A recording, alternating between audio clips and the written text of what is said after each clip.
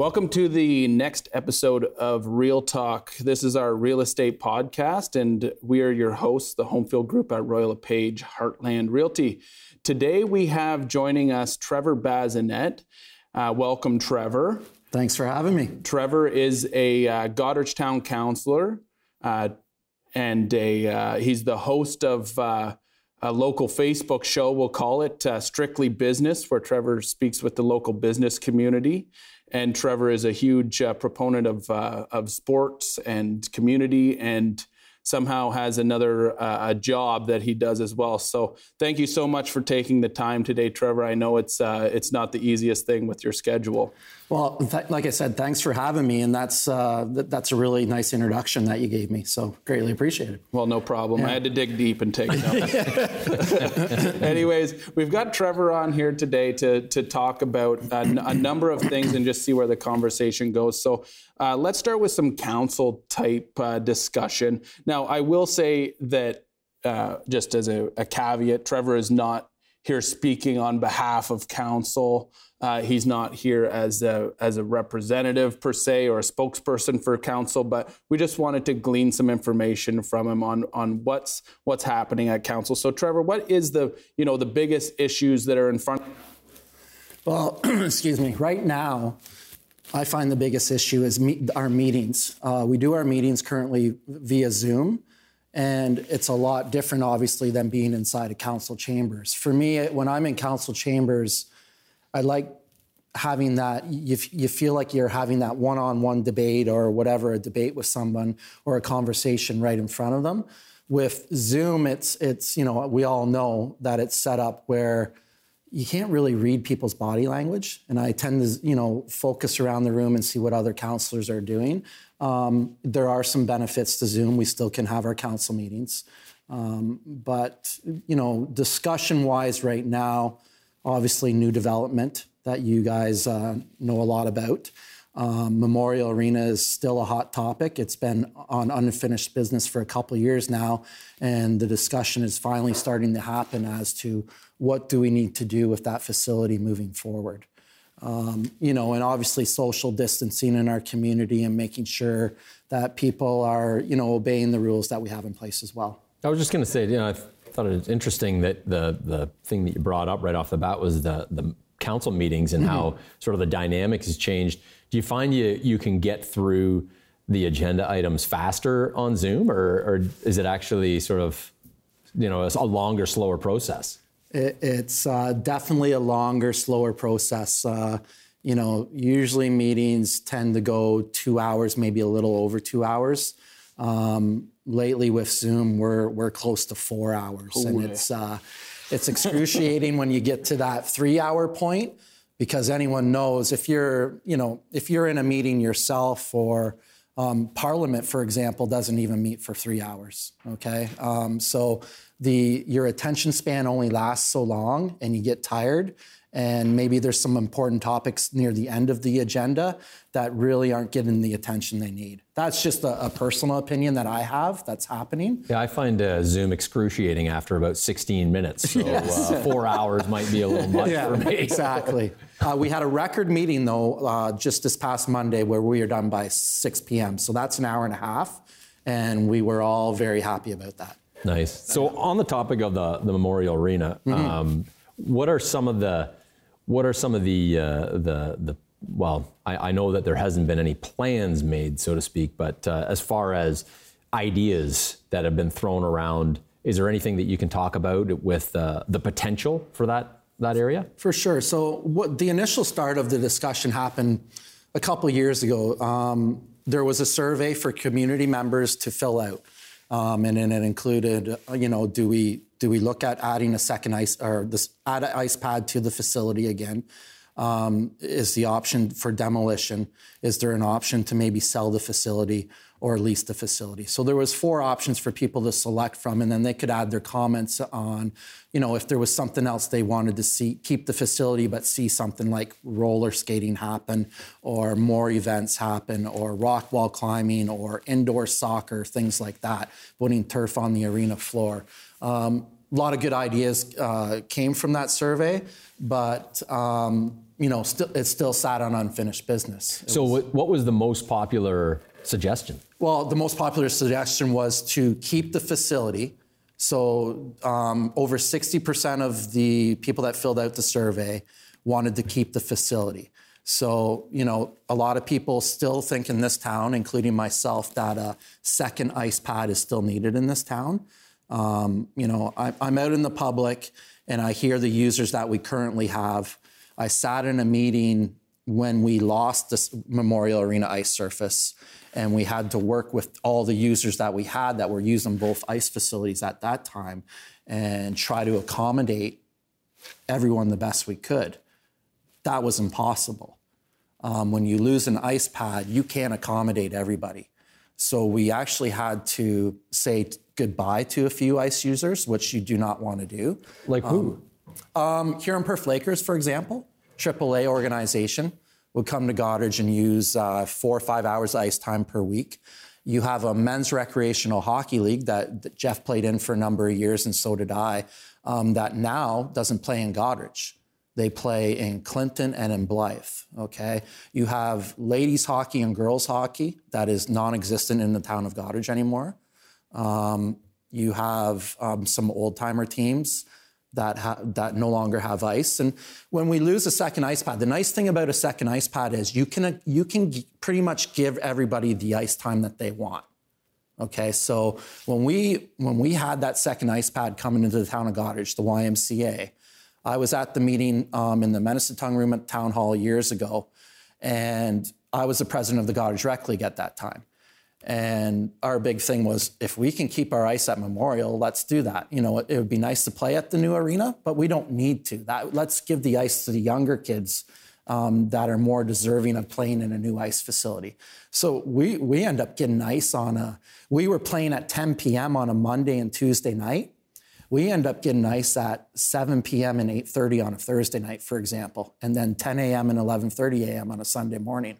So the convenience of that, having that second ice pad, was fantastic for a user like that and everyone else as well. When you lose that ice surface, now you go back to for example, my son plays 8:30 on a Sunday night. They get off the ice at 10 p.m. He has to go to school the next day. It's tough to wind down after playing a game of hockey, right? So having 2 ice pads is definitely a convenience. And we've lost a lot of users because we no longer have that second ice pad. So we need to actually look at the numbers, accurate numbers. So you have to, for me, I made a recommendation to council that over 5 years, when the Memorial Arena was operating, let's see what the users were then. You can't base it on the last couple of years, because I know what they were doing was the ratio. They were trying to move a little more each year over to MRC if they could, and make it work over there. So, Trevor, just so that I understand and so that our viewers understand, the purpose, like if a secondary ice pad was not put on in Memorial Arena, the other option is to twin the ice surfaces at YMCA, which would be like a strictly practice rink. There wouldn't be spectator area, that sort of thing, correct? Yeah. So you'd add a second ice pad, which is always nice because then you have 2 in one facility. You're not doubling up on equipment maintenance, those sorts of things. Exactly. You could still have one Olympia, for example, just going back and forth. Yeah. Right? So your council started a task force, I believe, for the purposes of exploring the fate of Memorial Arena. So could you just tell us what the makeup of that task force was for those that might not have seen that council meeting? Well, I did a presentation to council regarding what I thought was best moving forward. And, as a councillor, we have to be fiscally responsible to our ratepayers in our towns. So my suggestion was adding an ad hoc committee similar to what we did with the development of Bannister Park. It worked out well for Bannister Park. We got a new outdoor recreation facility over there with Memorial Arena. It looks fantastic. Unfortunately, we can't use it because of COVID. But similar to that, so it would involve 2 council members, 2 or 3 staff members, administration members from the town of Goderich, and then 5 community members would sit on that task force and work together. The big thing now is we need the actual numbers of cost.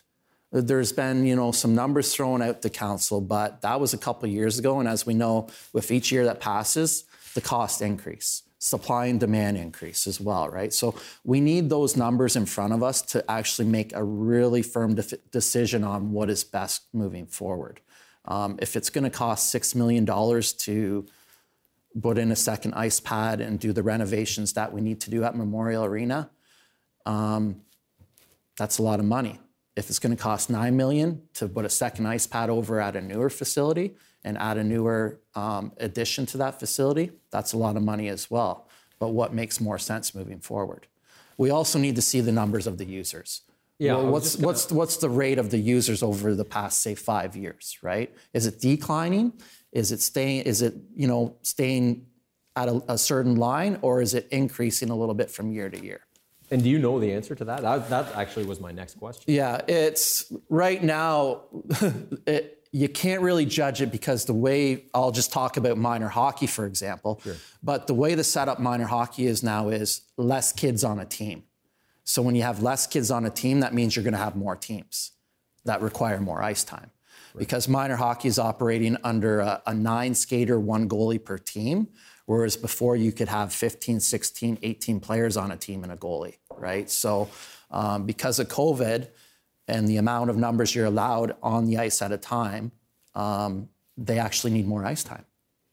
So it's hard to judge right now. Everything's so unknown, right? But I still feel we need to have that discussion. And is there a sort of a deadline? I guess there's no deadline. No. But, is there a goal at which the council will have an idea of when they're going to make a decision on what's going to happen there?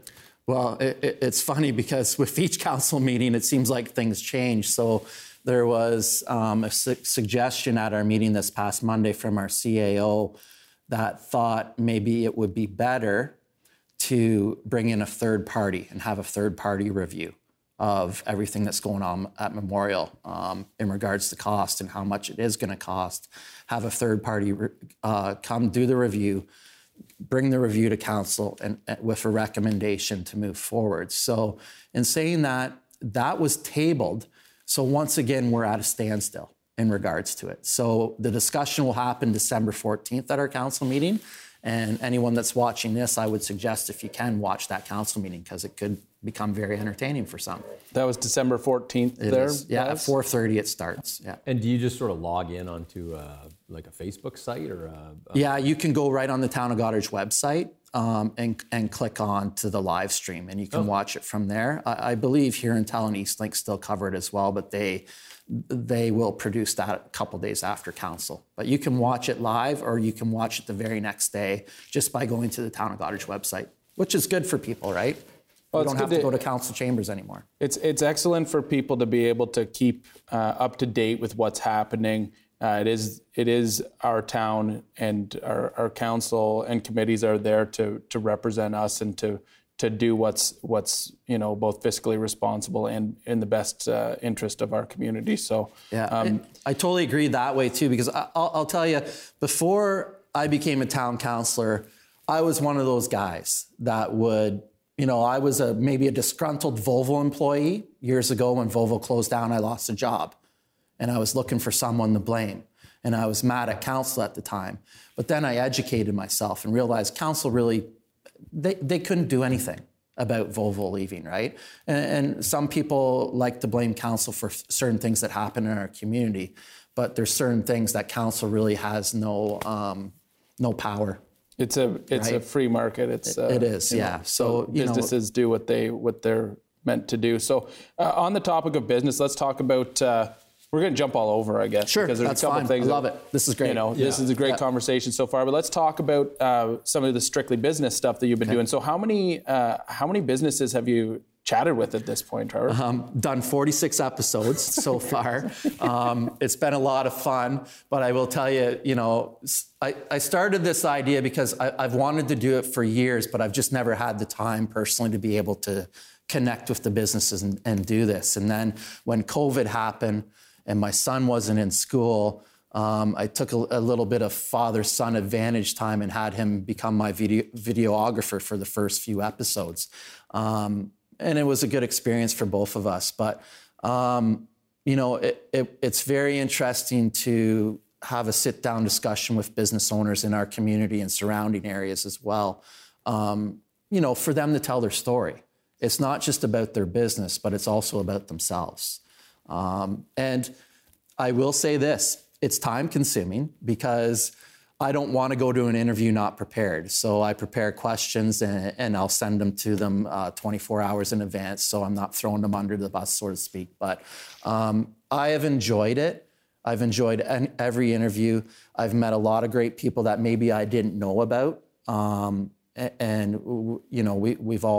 We've bonded and created a nice relationship moving forward as well. Yeah, that would be very, very fun, interesting experience for you just to kind of delve into those pieces of the economy and the business world that you personally wouldn't have that much contact with. So overall, I'm sure 46 episodes, you've probably seen some themes that have come to the forefront in terms of what makes our local businesses, what makes it run smoothly, what obstacles do people run into, what sort of overall themes have you found from our local businesses? And just to mention, this started post-COVID, right? So all the feedback that you're getting from the people that you're talking to it's all post-COVID feedback, right? We started in June. Middle of June was our first episode with Pete Wick from West Street Willie's. And a learning curve with that one. So Pete was so excited about his new patio. West Street Willie's has never had a patio before. And then the town of Goderich allowed the restaurants, if they had a patio, to expand their patio, or if they didn't have a patio, to be able to have a patio. So Pete really wanted to sit out on the patio and do this interview. And Pete's an awesome guy, but Pete's very soft-spoken. I'm loud, opinionated, and so we're doing the interview, and it's West Street. So as we know, anyone that lives in the town of Goderich, West Street in the summertime is probably the busiest street going. So the background noise of the cars driving by and people walking by. It's a lot. These interviews are done live. So you go back and you watch it after and go, man, we had a really good interview. My questions were, I was so happy about the questions, but you really had to pay attention and listen to him talk, right? Because he was so soft-spoken. So we actually had to retape that interview at a later date just because I had some comments from people. But other than that, you learn. You learn along the way. You make mistakes and you learn along the way. But overall, the businesses, to answer your initial question, is they really had to adapt to the times that we're in right now. And when I say adapt, they had to think about, for example, restaurants that maybe didn't offer takeout. They had to offer takeout, but in a sense, they had to market that a little more. They had to get a little more creative on their social media pages to make people aware that they were doing this. Some restaurants had to, they pre-cooked their meals, for example, and then, put them in the freezer so they're already pre-made for people that wanted to order them quick, take home if they're busy, pop them in the oven, and it's, half an hour later, you have a meal in front of you. For the other businesses, it was providing a safe environment for their staff and their customers walking in. So maybe some of them were only allowing so many people in the store at a time and doing the directional arrows and stuff like that. But, I'll use Schaefer's Ladies Wear, for example. I interviewed Ann there, the owner, and there's this myth, I guess, that everyone thinks that it's just clothing for older ladies in our community. And in the interview, she brought the fact that, no, there's clothes here for the younger generation as well.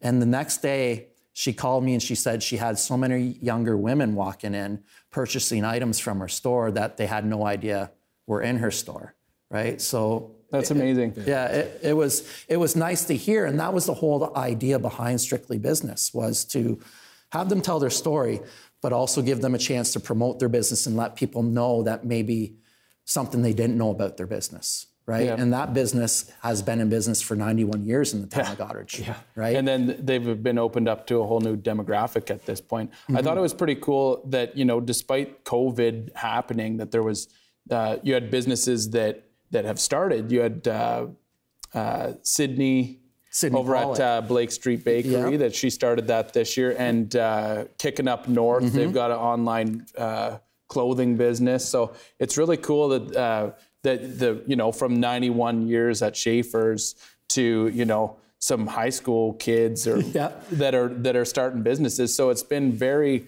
very broad, the demographic that you've spoken to. And that's what I love about our community, is the fact that we have so many amazing youth in our community that are thinking outside the box, but they're the future of our community as well. So I'm glad you brought up Sydney and the boys from Kicking Up North as well, because, after the interview with both of them, their business really increased. And for Kicking Up North especially, they partnered up with 360 Bikes and Boards. And Donata contacted them after the interview, and now she's selling their merchandise in her store. It's amazing what just getting word out in a different way to a different demographic can do. It's the way that I see, and I commend you so much for the Strictly Business, is as you may or may not know, I am the vice chair of the Community Economic Development Committee. So we have a very kind of, big picture sort of look at the economic happenings in the town, and what you're doing, which serves a very very big purpose for the community. What you're doing is a grassroots, boots on the ground. This is community economic development by letting people know what's happening. So hats off to you for doing that, and it's amazing you have the time. If I can just jump back to some of the or a point I wanted to make with regard to what's happened since the pandemic, you pointed on, or you touched on the point of interviewing Pete on his patio, and one of the sort of, with every negative thing, there's always some positive things that come along with it, and one of the positive things, in my opinion, just as a user or as a resident in the area, the patios that popped up at like Part 2 Bistro, at West Street Willie's, it was so amazing to actually see the square become more of a pedestrian, like outdoor destination where you could sit and have a beverage out on a patio, which, I think a lot of people that I know feel that square is underutilized. It's such a great space. The notion of opening up the square to pedestrians has been on radar of council and my committee and various people for a number of years, I would say. And I think that the timing of this happening has really opened up a lot of the community's mind, and not only the community, but the business owners. A lot of the business owners were a little bit worried about taking up any parking space on that square, because it's limited as it is. So taking up a couple of parking spaces in front of your establishment there's a couple loads of customers that can't go in. So it's been a double-edged sword, but I think people will now see the proofs in the pudding, and people will make a way to get there if they have the desire. Hopefully, post-pandemic, some of these changes that have happened will stick. Yeah, and to add to that, Rick and Jeff, is this has always been a vision for myself and a number of council members with our square. What that did, just opening up the patios and more patios and extending them out into the roadway, was create a lot of vibrancy around that square. And that's what's really missing up there. And I think, it's weird to say, but it took a pandemic for that to happen. And now it's happened, and it's not going to change now. Like next summer, I'm hoping that the patios will be even extended maybe a little more. And like I sit on a subcommittee of the BIA, Board of Management. So I'm a council liaison for the BIA Board of Management. And we have a committee called the Open Square Committee. And that committee was planning to have 3 events this summer before all the COVID thing happened, where we actually closed the square down for 24 hours and had events up on the square. So people could just walk around the street. Restaurants and bars could extend their patios out. We were planning a wine and beer festival, for example.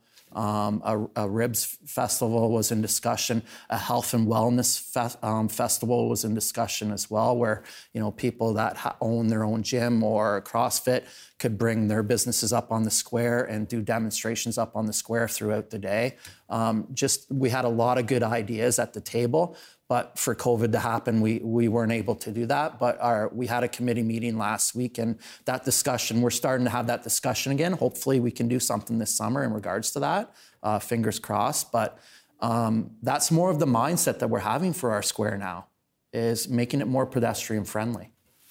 That's huge. So I think the only other thing that we'd want to touch on, Trevor, today is, our viewers are real estate, our target is informing people about real estate. Is there anything in regards to the development or the business community that you think would relate in any way to real estate, or that you would want our viewers and followers to know that council's looking at, or just any parting tidbits? Well, I really commend you gentlemen for the development that's about to happen with the 300 new homes that are going to be developed by Rob Wood.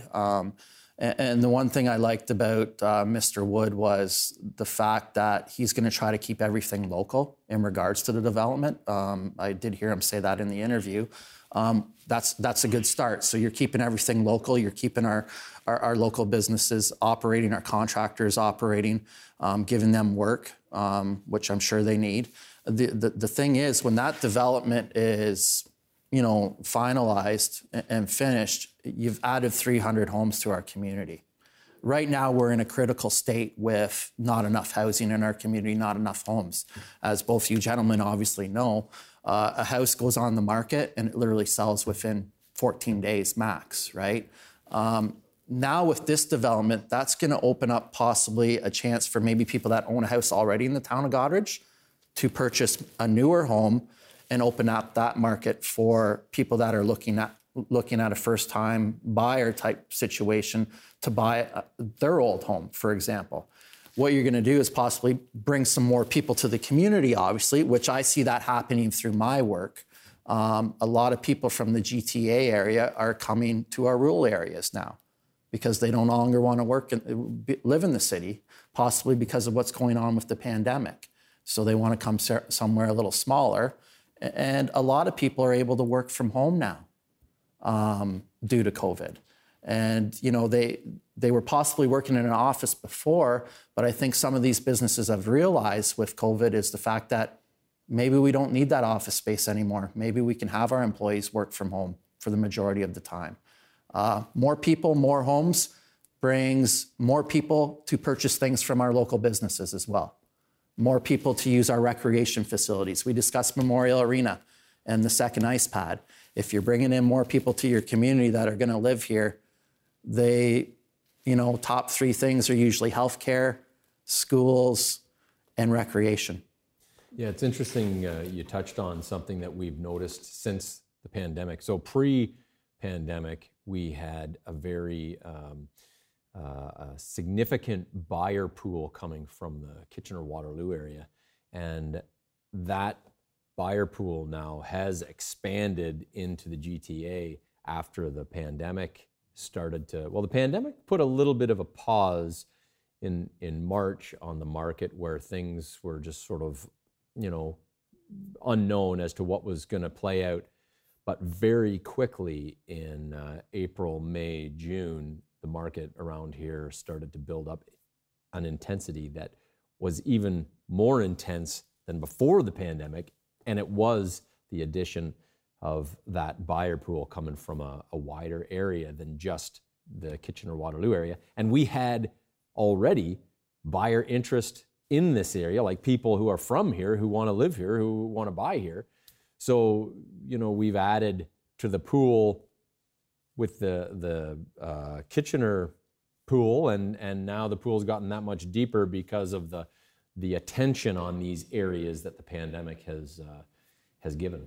And let's be honest here, we have a lot of great things that are happening in our town, even through a pandemic. Our waterfront, even though it's still under reconstruction, it's the gem of our community.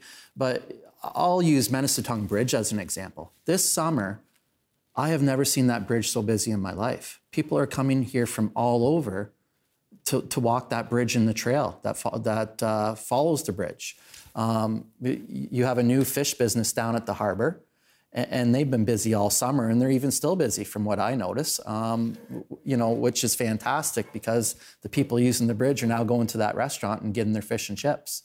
We have a lot of trails. We have, a YMCA, another beautiful facility that we offer, schools. We have a downtown core. You can walk anywhere in our town within it and get there within 10 minutes, really. I just want to touch base. I know we got to probably get tied up here. Yeah. We could keep you here all day. But in your Strictly Business sort of podcasts or whatever you're calling them, they're your shows, what's the general sort of outlook from the business owners, post-pandemic that you've noticed, because you've interviewed 41 of them? Can you sort of distill down what the general feeling is of among the people that you've interviewed? My thoughts are they had a really busy summer, which was good for all of them. The patios helped with the restaurants. Without those patios, I'm not sure how busy they would have been. People are concerned about going inside restaurants still and eating there, and that's understandable.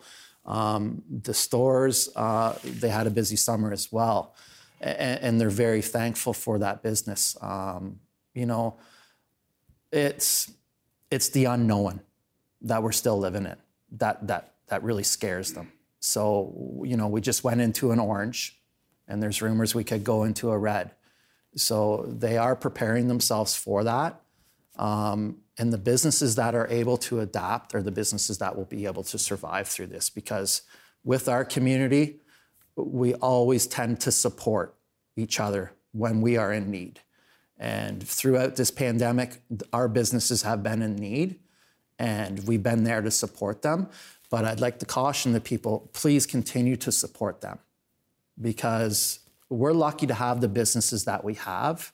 And we want to grow our business population as well wherever we can. And if we can support the ones we have, that is awfully inviting for any new business owners that want to come to our community to start up their own business as well. Yeah.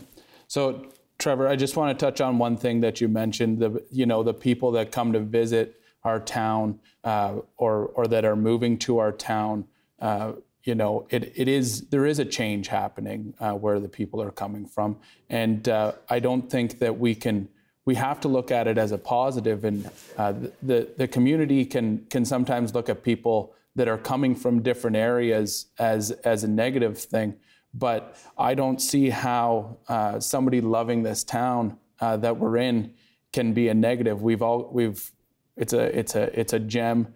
We love the town. It's no surprise that they do, and it's obvious, Trevor, that you love this town and that you're passionate for it. So we'll leave it at that, and we will. I thank you so much for being here. And as Rick said, we could talk all day, but we won't take any more of your time. So thank you, Trevor, for joining us. And Well, thanks for having me. It's great to sit down and be able to talk to you two gentlemen. And I also want to personally thank both of you. The people that are in the real estate business in our town are actually ambassadors of our community. You're selling the community for us. So thank you for everything that you two gentlemen do. Awesome. That's been that's the episode of podcast. Thanks for joining us.